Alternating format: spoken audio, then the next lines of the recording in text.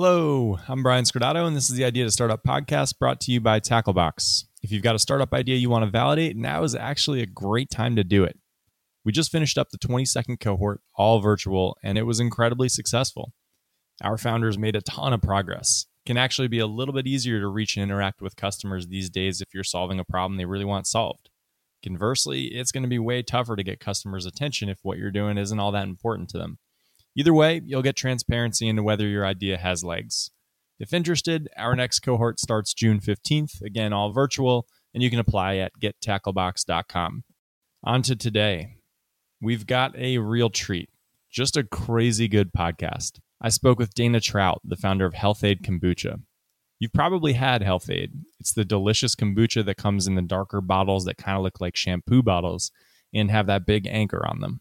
It's one of the fastest growing beverage brands in the world and has raised about $50 million in capital. And luckily, you can buy it direct from their website during these weird times. But what you almost certainly didn't know is that Health-Ade came from three friends in an entrepreneurship club who were originally working on a cure for baldness. The story is amazing, and Dana's a special founder. Listen to how she approaches and solves difficult problems. Everything has a bias towards action and is done with incredible resolve. Enjoy, and I hope you're all safe and happy.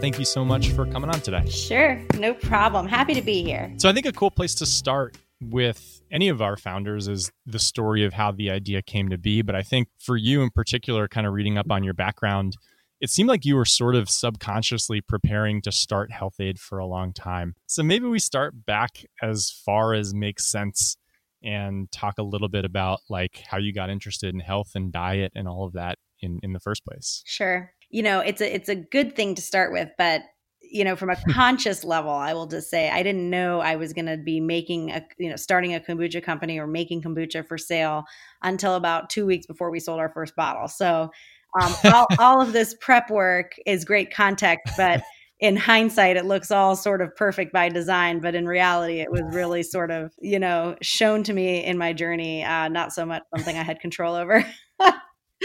Connect the dots backwards. Yeah, exactly. So yeah, I have always been a person that's interested in food and wellness from food, really as early as high school, I would say.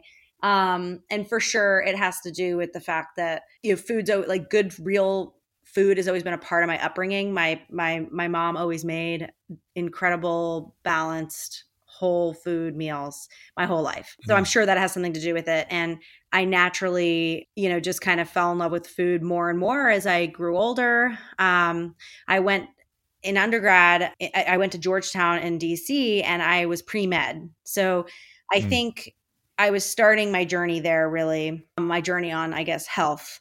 And I wanted to be a doctor at first. And I really was doing everything I could to get into a good medical school. So I was like an EMT and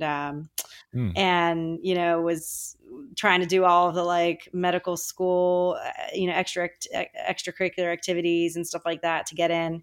And it wasn't until a couple months before I graduated that I chose not to go to graduate school for medical and instead go for nutrition. So it was sort of a last minute pivot, but still nutrition is pretty connected to health and it's just a little bit of a different application of it. So I ended up going to graduate school right after undergrad for nutritional biochemistry. And I thought I was going to be a lifelong diehard academic researcher.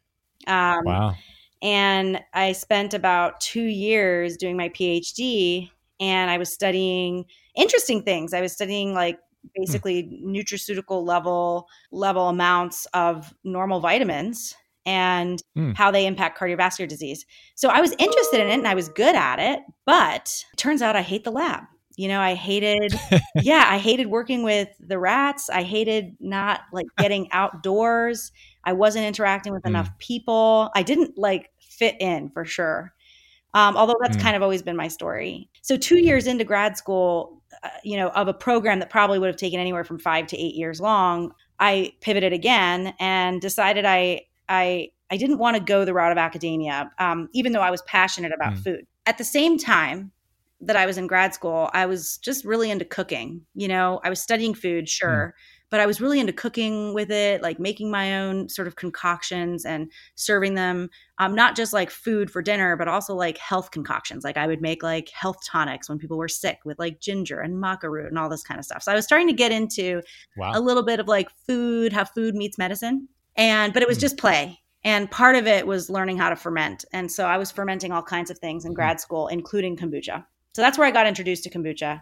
And I made my own, but I didn't think it was going to be my identity for sure 15 years later. And I certainly didn't think there was anything special about kombucha above and beyond any other fermented food. Like I was making my own kefir. Really? Yeah. So it was just sort of one of the things in my, kitchen cabinet, so to speak. I always made really good quality and high quality food. So my SCOBY came from like the best source I could find. I always use like the best quality teas. And so, but that was the case also with my kefir and even where I got my strawberries. So that was just sort of my thing. So I ended up pivoting, not doing my PhD, doing a master's instead, and, went to do another master's in public health because I thought being around people as it relates to health is where I want to go. So I did public health. And, I just basically was like kind of, I guess you could say, I don't know if the word meandering is the right word, but it wasn't like a very clear path on where I was going. I kind of kept educating myself to realize that wasn't where I wanted to end up. And of course, tacking up a pretty good bill as a result. So when I finished graduate school, 6 years later, sure, I had 2 master's degrees, but I also had like a mortgage worth of debt. And so that really directed me a certain way when I started looking for a job, because the typical public health job was not very lucrative, at least at the start. So I was looking for something that could use my, skill sets and experience and knowledge, but was also going to pay me enough to basically live with my bills that I had, created. And so that's where I landed my first and only job. Basically. I mean, sure, I had side jobs while I worked, but like I landed my first and only job after grad school. I moved to LA with my boyfriend, who was the co-founder, but we still didn't know it yet. And we started, and I started working for a pharmaceutical company. So obviously that's a little bit different than like holistic nutrition, but I got a job selling nutraceuticals. So like basically pharmaceutical grade vitamins, but really high doses. And they were being used to help certain aspects of cardiovascular health. So it was actually pretty related to my background. And, they were going to help pay some of my graduate school bills. I mean, it was pretty awesome, the package I was getting. So I was happy to sign up and work for a pharmaceutical company, especially since it made sense for my background. So that's how I ended up there. And I worked there for 5 years before starting Health-Ade. And essentially that job taught me a few things.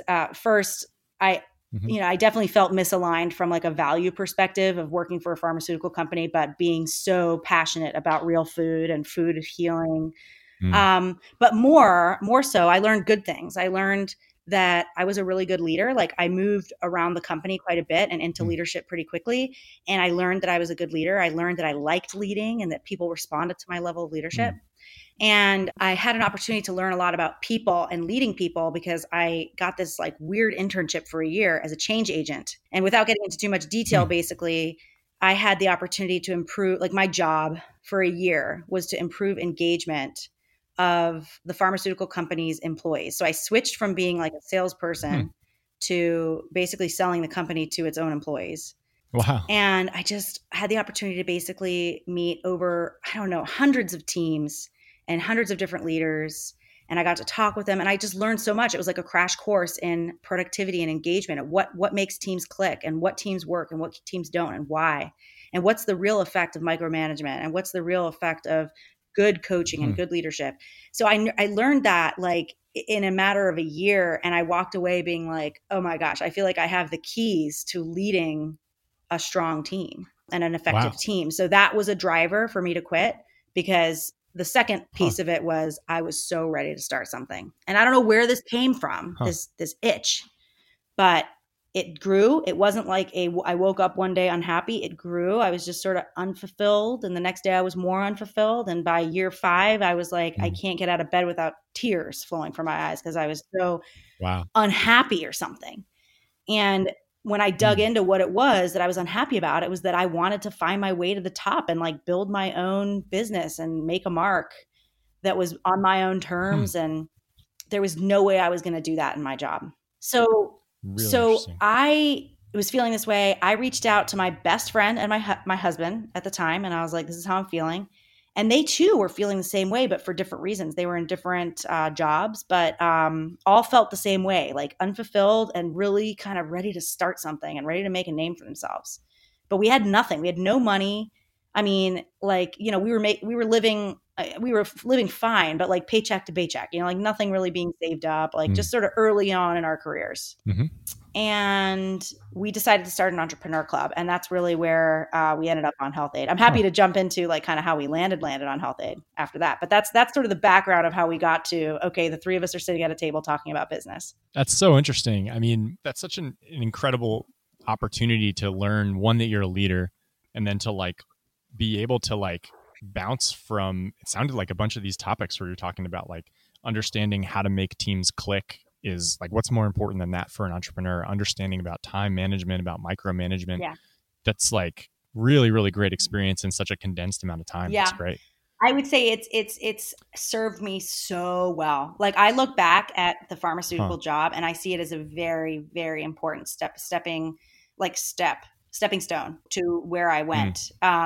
Without it, I wouldn't have learned all of that, but I also wouldn't have honed in on my own skills and like, you know, fine-tuned those. So, you know, wherever you are, those of you listening, you know, it doesn't mean that's at all where you're going to end up. And sometimes those things you're doing that may seem very unrelated actually might be quite related and necessary for, you know, your ultimate sort of work that still lies ahead. At least for me, I look back at GSK and I'm very grateful for that 5 years. GSK was the company. I'm very grateful for that 5 years I had there. And then of course for that cool opportunity to be change agent. Yeah. And you kind of have, at this point, I'm sort of visualizing your experience as this Venn diagram that becomes pretty unique, where you've got the like pure science background of it. You've got the, I'll call it like the cooking background, or you making your own food. And then you've got the more corporate side. And there probably aren't a lot of people who have those three skill sets or knowledge bases. Yeah. And it was not like by design, right? Like I kind of went into nutrition and health because I was good at science and I liked it. So I just kind of kept studying it. And I ended up in a place by continuing to pursue just, I guess you could call it excellence, or like getting better just each day in whatever it is I was doing. And I sort of ended up in a place where then it became clear. But it wasn't like I had this vision from the beginning, as we talked about. Cool. And I do want to dig in a little bit, because I think we get a lot of people who reach out who sound similar to what I would imagine you sounded like at the time, where you were sort of like, I want to do something. I don't know if it's bigger or like make a bigger impact, but like there was clear ambition there. And we get people like that who are like, I don't necessarily know what I want to do, but I know I got to do my own thing. Yeah. So I think digging into how you made that decision on Health-Ade, or like how it got to that point is actually super relevant. I get that a lot too from people I speak with, and we were in that spot 100%. And yes, my background was in food and stuff. So maybe it makes sense that I landed on kombucha. But if you were to be interviewing Justin or Vanessa, the two other co-founders, Justin's a musician. So really, you'd talk to him and be like, how the F did you get to kombucha? You know, what type of music? He's a guitarist, and that's what he went to school for to train. But he was in music production and engineering and like songwriting and stuff in LA at the time that we started this. Wow. But really unrelated to kombucha. I mean, the only connection he had to kombucha was that I made it at home. And because he was my boyfriend, he was forced to drink it, you know? No, he liked it. I'm kidding. And then Vanessa, her background's really like she worked at the same pharmaceutical company I worked at. But she stayed in sales the whole time. And, you know, she went to business school. So she was sort of on a different path, not, you know, more business related for sure, but not at all related to food. So again, the way we landed on kombucha had not a lot to do with my past. I think it's more that we did something and made it work than we did the right thing. So I'll get to that. But basically what we did, because the three of us were feeling that way, we don't know what it is, but we know we want to do something, and we know we're entrepreneurs at heart. Like we know it. The other challenge was we didn't have any cash, but we didn't know that was a challenge at the time as much. So that naivete was good. We sat down at a table basically once a week because we all still had our jobs. And we would spend the whole afternoon in our entrepreneur club. And what we would bring up were ideas for a business. And we would focus it in on like, what are pain points we can solve? So throughout the day, throughout the week, the idea was that you'd write down all the things that were annoying or that pained you. And then we would like talk through them and figure out if there was some kind of solution we could have to any of these things. And so we came up with all kinds of ideas, like from, I can't find a parking space. Oh, let's make a parking app, to, the knee-high boots I'm wearing keep slouching. Okay, let's make something that keeps those boots from slouching. Really, it was not focused at all on a thing or even a product. Some of these things were services. But almost without fail, every idea we had got crossed off the list because we just didn't have cash to support the solution we'd come up with.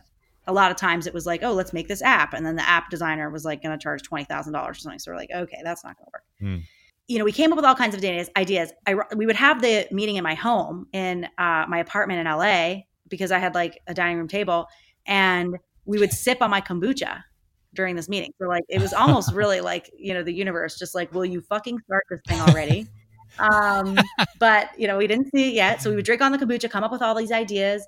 And basically we landed on it because Justin was working on the side for a guy who had a lot of success, an entrepreneur who had a lot of success selling a hair loss prevention product. And it was pretty crappy. It didn't really work, but he made a ton of money and had tons of orders.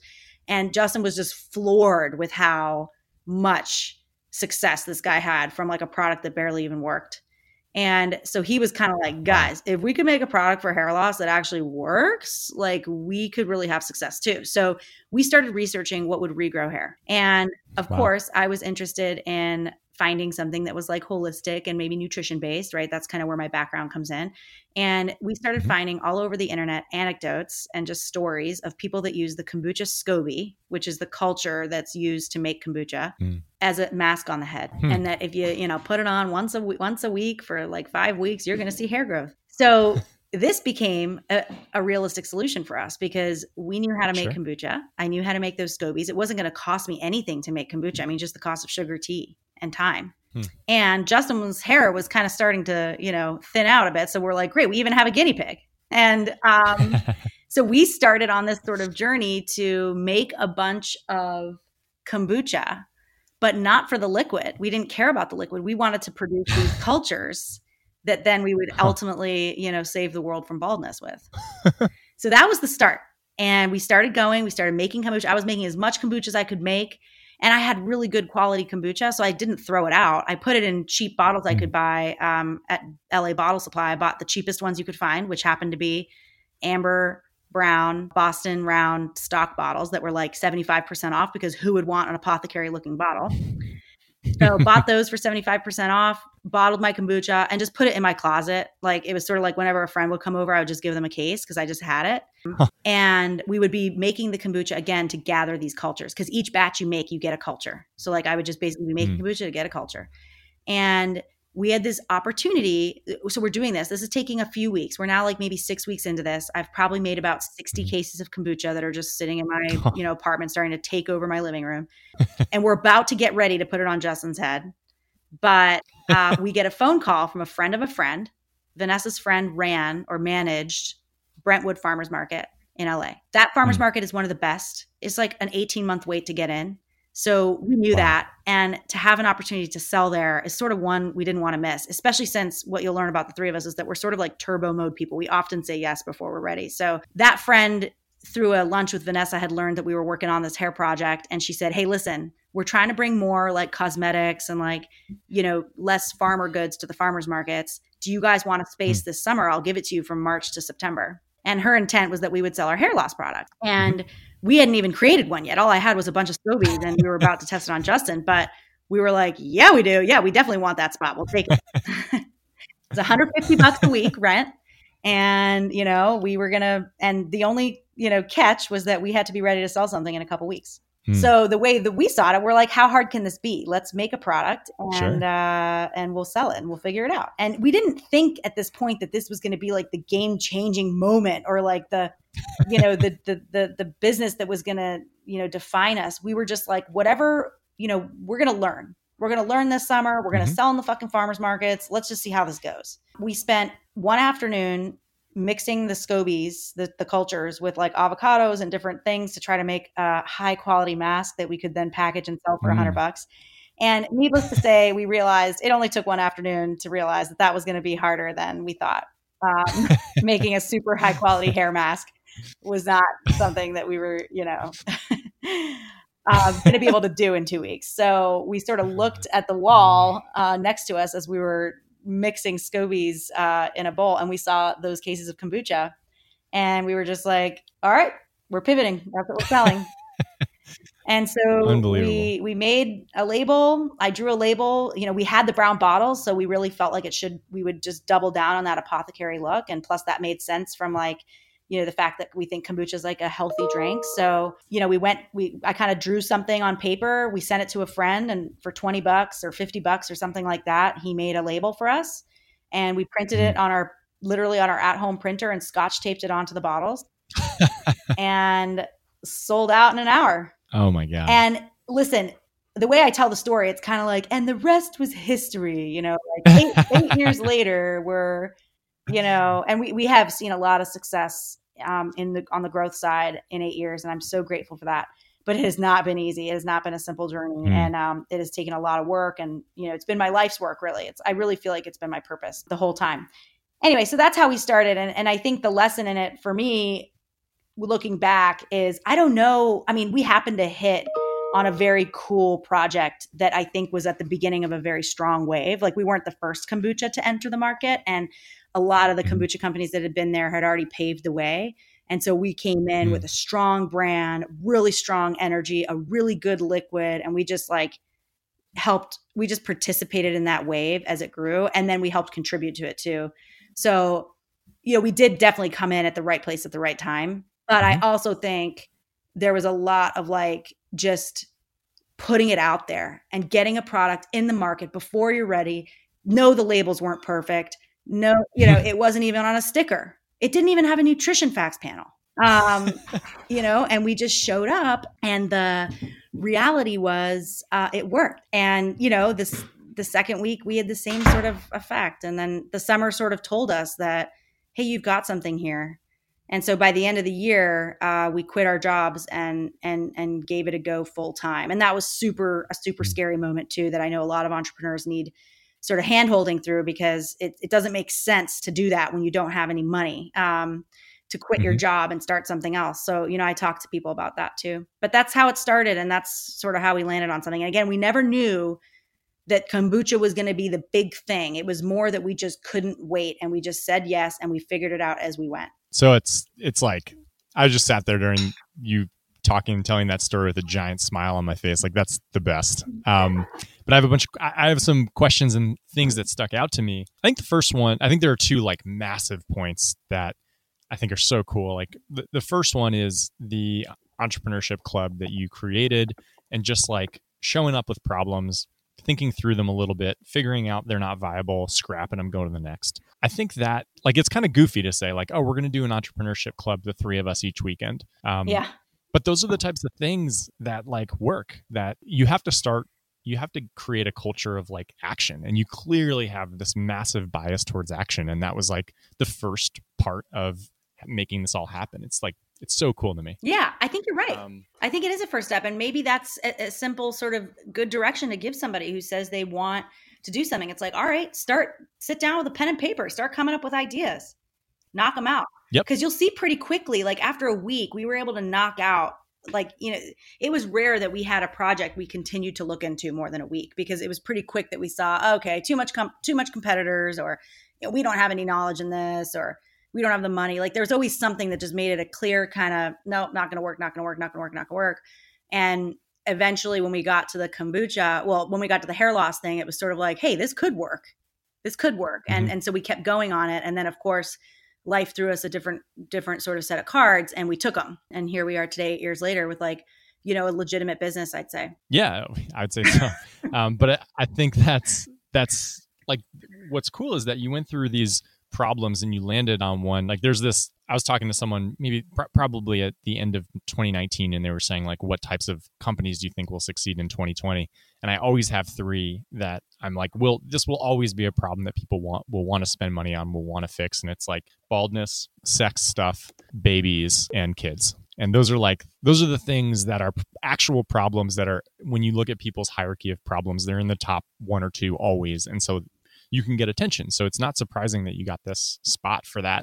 And it probably also taught you like, what does traction look like? Like, what does interest look like? And then you saw it at the farm stand, and it was obvious. Yeah. I also think that's really cool that you were able to get in a channel that people already trusted. And so like right away, it was like, this is something that deserves your attention. And then it was like everything sort of lined up from the market, the movement, all of that.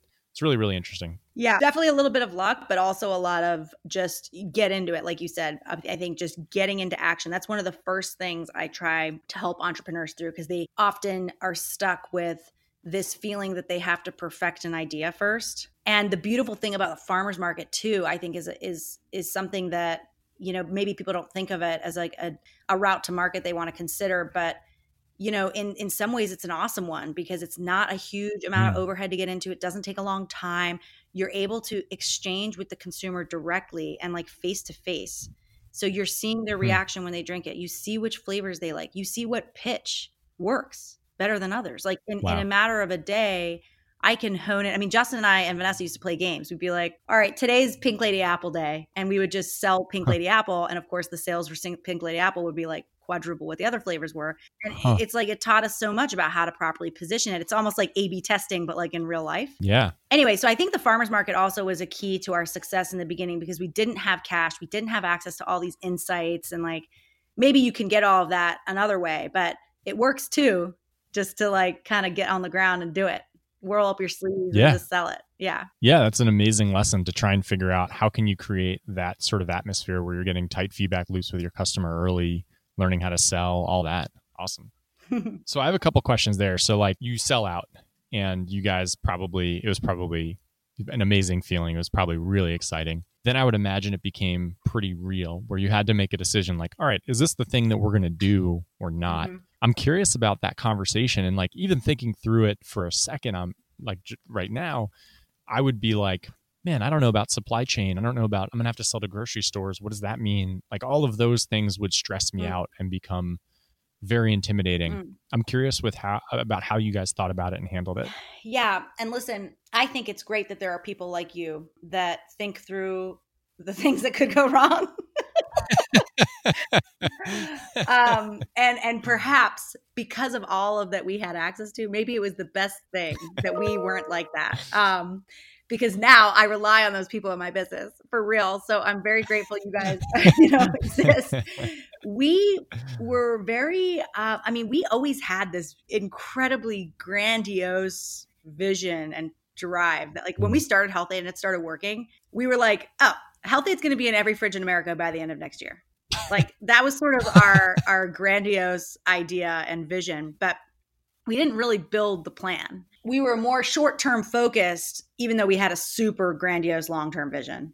And it was just about figuring it out one step at a time, essentially. And I actually think that was a really important part of our story, because if I walked into, so today I've got, over 200 employees. We're vertically integrated. We manufacture in-house in Torrance.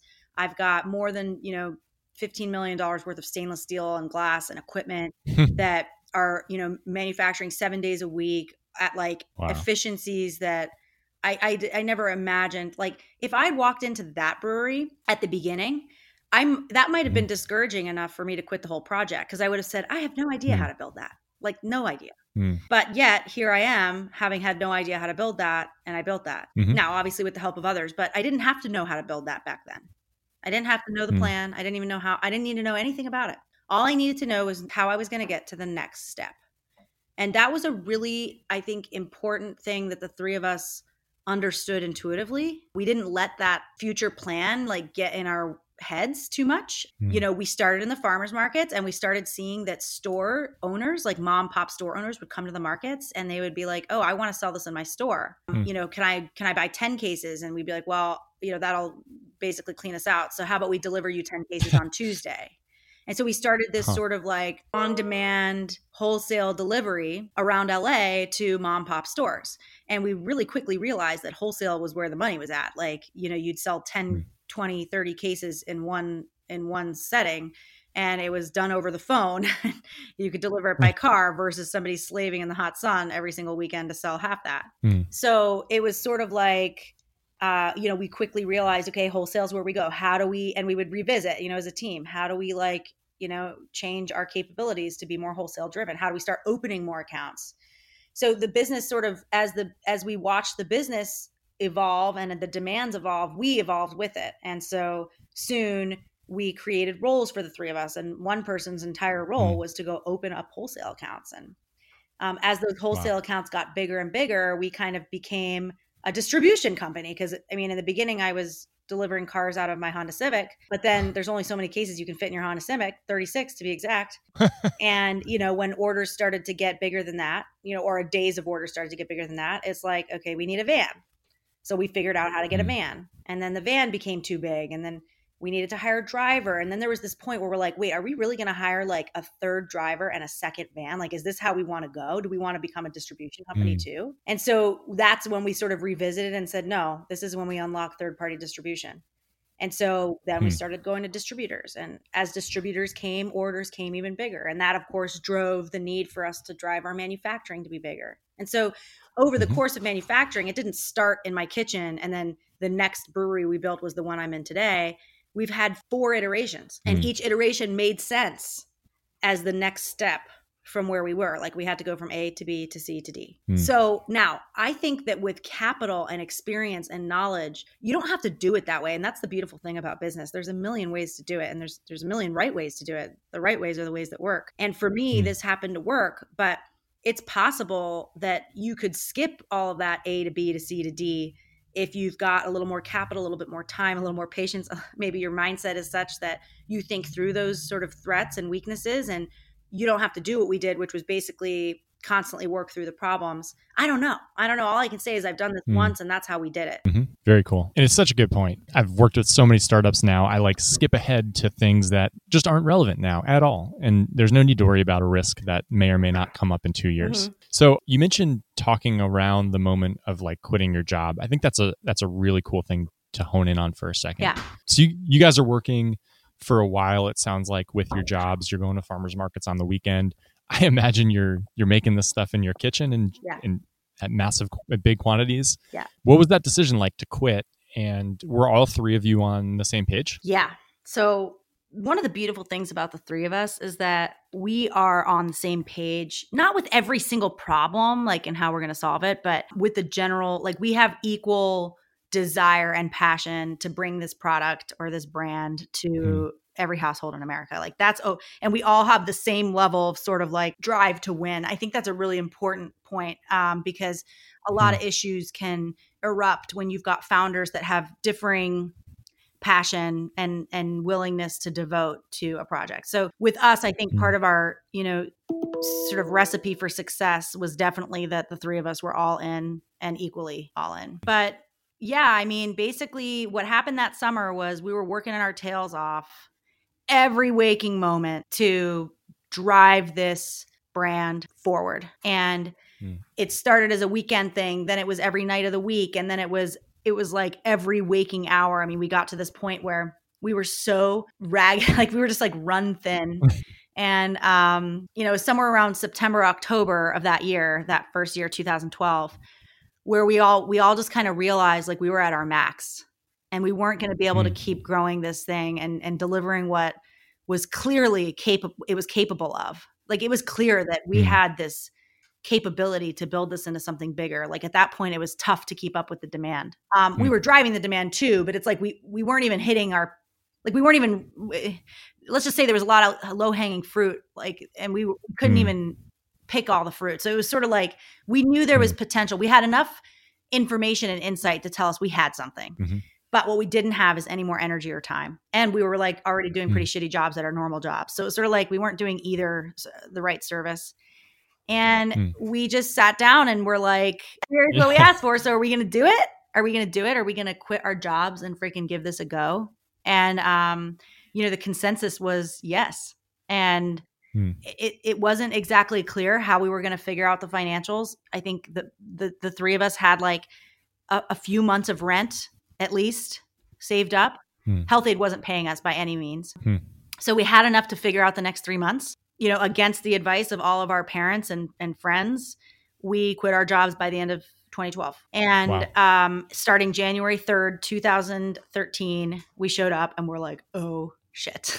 Like, what did we just do? I mean, we love what we just did, but we were like, it became so real that not only was there no paycheck coming, but that we had just made this very sort of drastic move. And we were not going to let this tarnish our reputation, our drive. And so it just made us work 1,000 times harder. And by the way, we had more time, right? So now where I was putting before 6 hours a day or something, now I had like a full 12, 14 hours a day to apply this thing, and a lot of motivation, a lot to prove. Yeah. And again, we already had the brand off the ground. So it was like, at this point, there was quite a bit of work that was before us that was like obvious. It wasn't like I was quitting to then just start the idea. So revenues quickly responded. And, what's funny is that's a marquee moment for us, the quitting of our jobs, not just because emotionally it was important that we devoted ourselves fully, but that extra work and time that was put into the business, like translated very like linearly, if not more, to a reward. Like it was like, through us sitting down for a day and realizing like writing down how we were going to get to where we needed to get to basically pay us just a salary enough to live on, we realized there was no way we could open up that number of doors that we needed to in the time we'd need it before we ran out of rent money. So it was like in that first week that we realized, okay, we need people. We need people like troops on the ground to be opening accounts like stat. And within 4 weeks, we had 20 independent sales reps working for us. Literally an ad I posted on Craigslist for people who love kombucha, who wants to work for us. And we didn't pay them unless they got, like, it was commission only. So basically any account they brought in, as soon as that account wrote us a check, they got 10% of it. Wow. And then they got 10% of it like forevermore, as long as they kept working for us. So it was sort of a good side project job for the yoga teacher that loved kombucha and the, actress or actor that like had some extra time on their hands and loved kombucha, because we would also give free kombucha. So that's how we got started. And it wouldn't have been like, I don't think we would have realized that had I not had the mind space to sit down and look at the business and say, okay, we need X number of dollars per week to just live. We're not going to make that happen the way we're going with just the three of us. So it was just like, it was a marquee moment because it helped us look at the business and not just work on the business. And that sort of translated to bigger growth. That's so interesting. So you were sort of like, while you had your jobs, you were learning about how impactful this business could be, learning about customers, learning about where to sell. And then you sort of pivoted from like learn mode to grow mode and built the infrastructure for that. I mean, what a fearless decision that is, like to sit down and look at the finances and say, we don't have enough. This won't work at our current rate. We need to bring in people. I don't think most people would make that decision. I think it would be like, well, how can maybe we'll work on weekends or whatever. But like that was the decision that needed to be made. That's great. Yeah. Like our I think if you could say one thing about the three of us, like it would be that we are on offense all the time. Yeah. It's like, I have notes next to me and like big letters. I have like bias towards action and then just fearless underlined like 5 times. The funny thing is it was very scary. So I mean, we were, throwing up. I mean, the anxiety was at an all-time high. I don't think it wasn't fearless, but it was maybe I don't know what the other word is, but certainly scary. Holy moly, was it scary. I mean, every day I woke up and I thought, I'm not going to call my parents because, I'm pretty close to like getting kicked out of my apartment and living out of my car. Like, it was not, it wasn't just easy to be like that, but for whatever reason, the three of us naturally have an inclination toward being on offense. So even during like these COVID times where a lot of my colleagues, everybody's impacted by this. I mean, sure, there's some businesses that are benefiting, but most companies are impacted. And I'm seeing a lot of them contract lay off people, contract, cut expenses, cut costs. And I know that makes a lot of logical sense. But there's also other things you can consider. Because my natural thought was, what do we do to turn this into a win for us? What do we do to turn this into a strong chapter for Health Aid where we can maybe even help people who have lost their jobs by providing more jobs? And, like it just naturally is the way that we are, I think, to not think of like restricting and constricting first, but to go toward another potential solution, which is more offensive or not offensive to people, but like on offense. Yeah, totally. That's a great perspective. I have a question about that a little bit, about like the mental side of that. So you mentioned sort of offhand, and if it wasn't important and it wasn't a big deal, then we don't have to talk about it. But I do think that when people decide to go all in on something, like everyone's supportive when you're working on a startup on the side. And then when you say that you're going to do it full time, everything changes. And friends are like, ooh, and your family's like, oh, maybe not. Yes. And they're like, why don't you wait till the business is profitable enough? And I'm like, yeah, sorry, I didn't mean to cut you off. But yes, 100% that happened. So that's my question, is like the mental side of that, of like everyone telling you what you're doing is maybe not the right thing to do, but like inside it is, but that's still generally in life when like everyone tells you not to do something, like you should maybe listen, but in this case you shouldn't. I'm just curious about the mental side of that. Yeah, I really, so the tagline we have on our bottles, follow your gut. That is not just a directional, tagline to tell you about the fact that kombucha's got gut benefits. For us, it really was a business mantra, especially in the beginning, because what happened in those conversations, and I think you always listen to people's opinions, but you don't have to do what they say. And, there are going to be times, I think by definition, if everybody agreed with what you were doing, it would be done way more.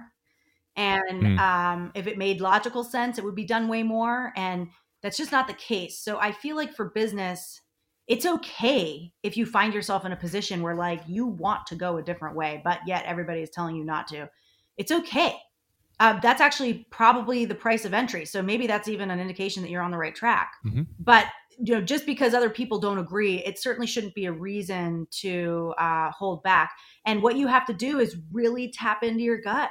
Like, I mean, I hate to say it, but when I had those conversations, it was like, I can remember it to this day. It was my dad telling me, wait until the business has profits and can actually pay you what you need before you quit.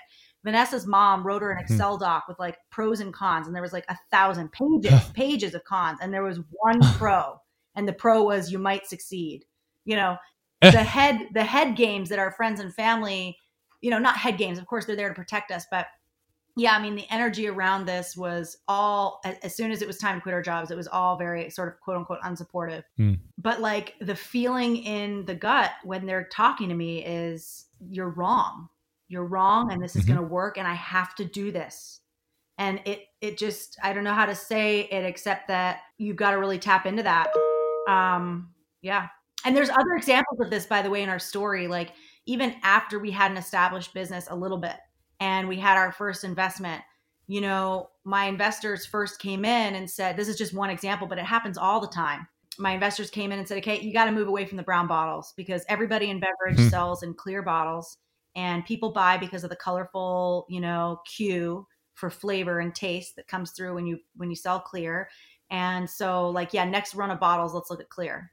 And I just remember that same feeling coming up that was like my intuition telling me, no, like we have a differentiated product because we're in a brown bottle, not to mention the fact that it protects the probiotics, the brown bottle. It also feels like the wrong move to go to look like everybody else. And, so I listened, but I sort of put my foot down and said, I agree with you on reasons, the other things you brought up, but not on the brown bottle thing. We're not going to do that. It wasn't a big deal. They kind of said, okay, all right, move on.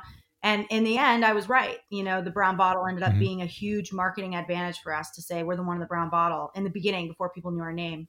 And funny enough, now a lot of the companies are moving toward a brown bottle. So, I there are examples of that too, where I was wrong. It's not that you're always right, but I do think what you have to listen to is that sort of fire within that says, no, I don't agree with this and I want to do something different. And that's okay. In fact, if you didn't have that, you could put the question into Google and it would spit back what you should do. And that's of course not the case. Business really is a journey of your own decisions. It's a journey of your own problem solving and how you chose to solve these problems, and it's manifested in some kind of service or product. That's business. And so it's yours. It's your decision to make. Incredible. I love that. And I think on that point is something that I definitely wanted to touch on, was brand in general. So like when I hear about the backgrounds of the founders, I might be wrong, but I didn't hear anything about creating a brand or certainly like design or something like that. And I for a long time, so my girlfriend introduced me to Health-Ade years ago, and I didn't know that there was other kombucha. Like I thought that was, it's just such a strong and disciplined brand and differentiated brand. I'm just curious about how you were able to stay so disciplined with it. And like, has it always sort of looked like this, or what are the conversations around brand like early and then now? Yeah, no, I'm glad you brought this up because brand actually was a really big part of our conversation from the beginning. So when we did decide that we were going to sell a kombucha, so even before the first time we sold a bottle, but when we were like designing the label, we definitely were like, okay, this is what we're doing. It wasn't like, oh, let's see how this sells the first market. We were definitely like, all right, this summer we're going to, we were sort of, I don't want to say idiots, but we had like, I told you about our grandiose ideas. So we were literally like, okay, this summer we're going to make $1 million. And, definitely did not happen. Not even close. But we were like, all right, so to do that, we have to, and we kind of did a bit of an exercise. Like, and I think part of this comes from the leadership training that I had, to be honest. Like I had learned in my change agent days that like aligning on a big purpose and like, vision and articulating extraordinary goals and like, so, I kind of sat the team together and I'm like, how do we do this? What do we want to be like? Oh, we want to be like Nike. All right. So let's look what Nike does.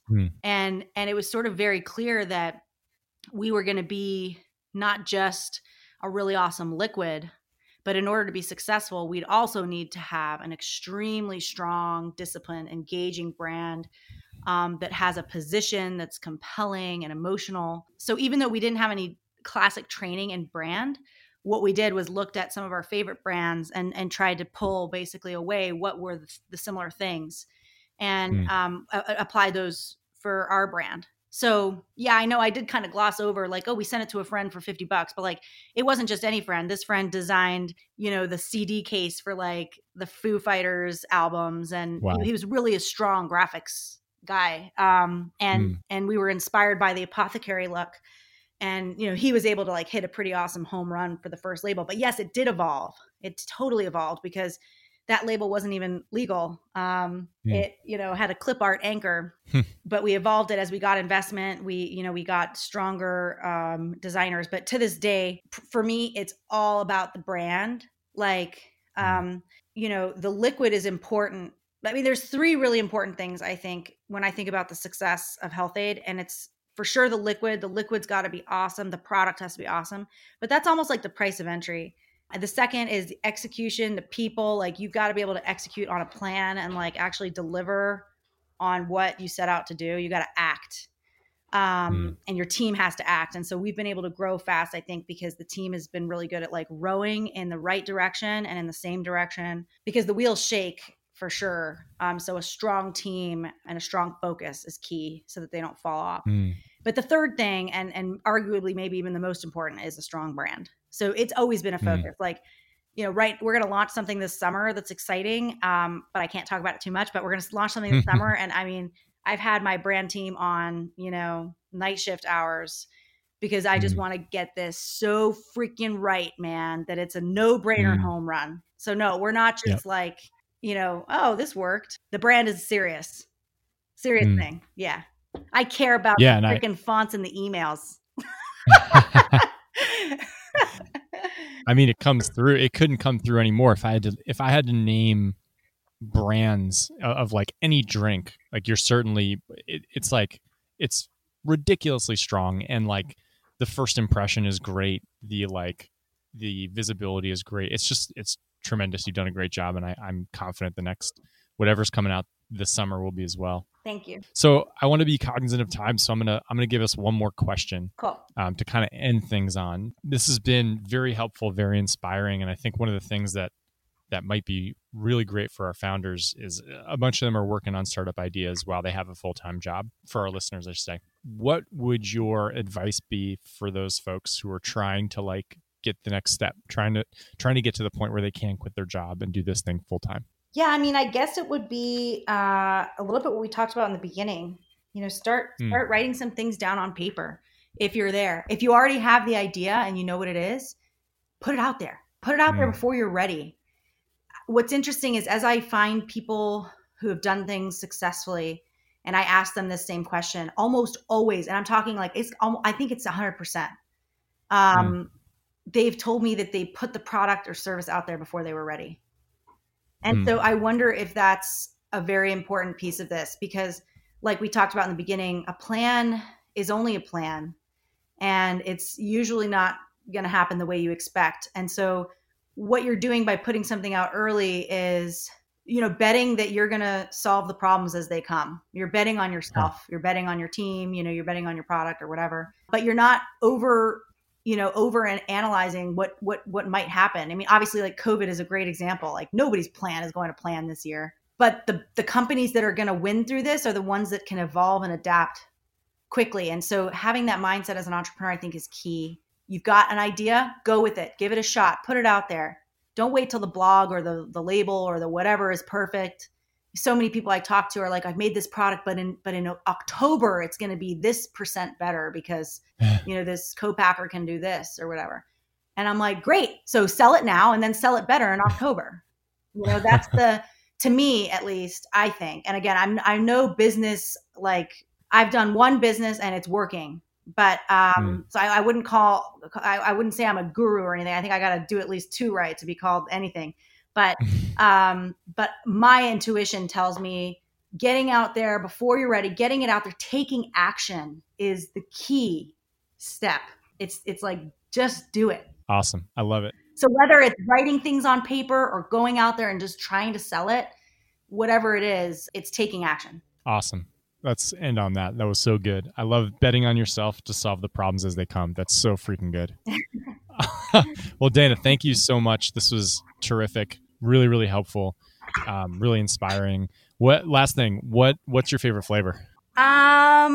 Okay. So I usually say pomegranate because that is like all time my fave, but actually right now my favorite is jalapeno kiwi cucumber. Ooh. And it's my favorite because it feels like I'm drinking a margarita, but it doesn't have the alcohol. And, even with the alcohol, it's good too. So, nice. That's my new favorite, jalapeno kiwi cucumber. Everybody get that. Thank you so much. Thank you so much, man. Thanks for listening. Head over to the website and grab yourself some Health-Ade kombucha. And if you've got a startup idea, head to gettacklebox.com or email me at brian@gettacklebox.com. Have a great week.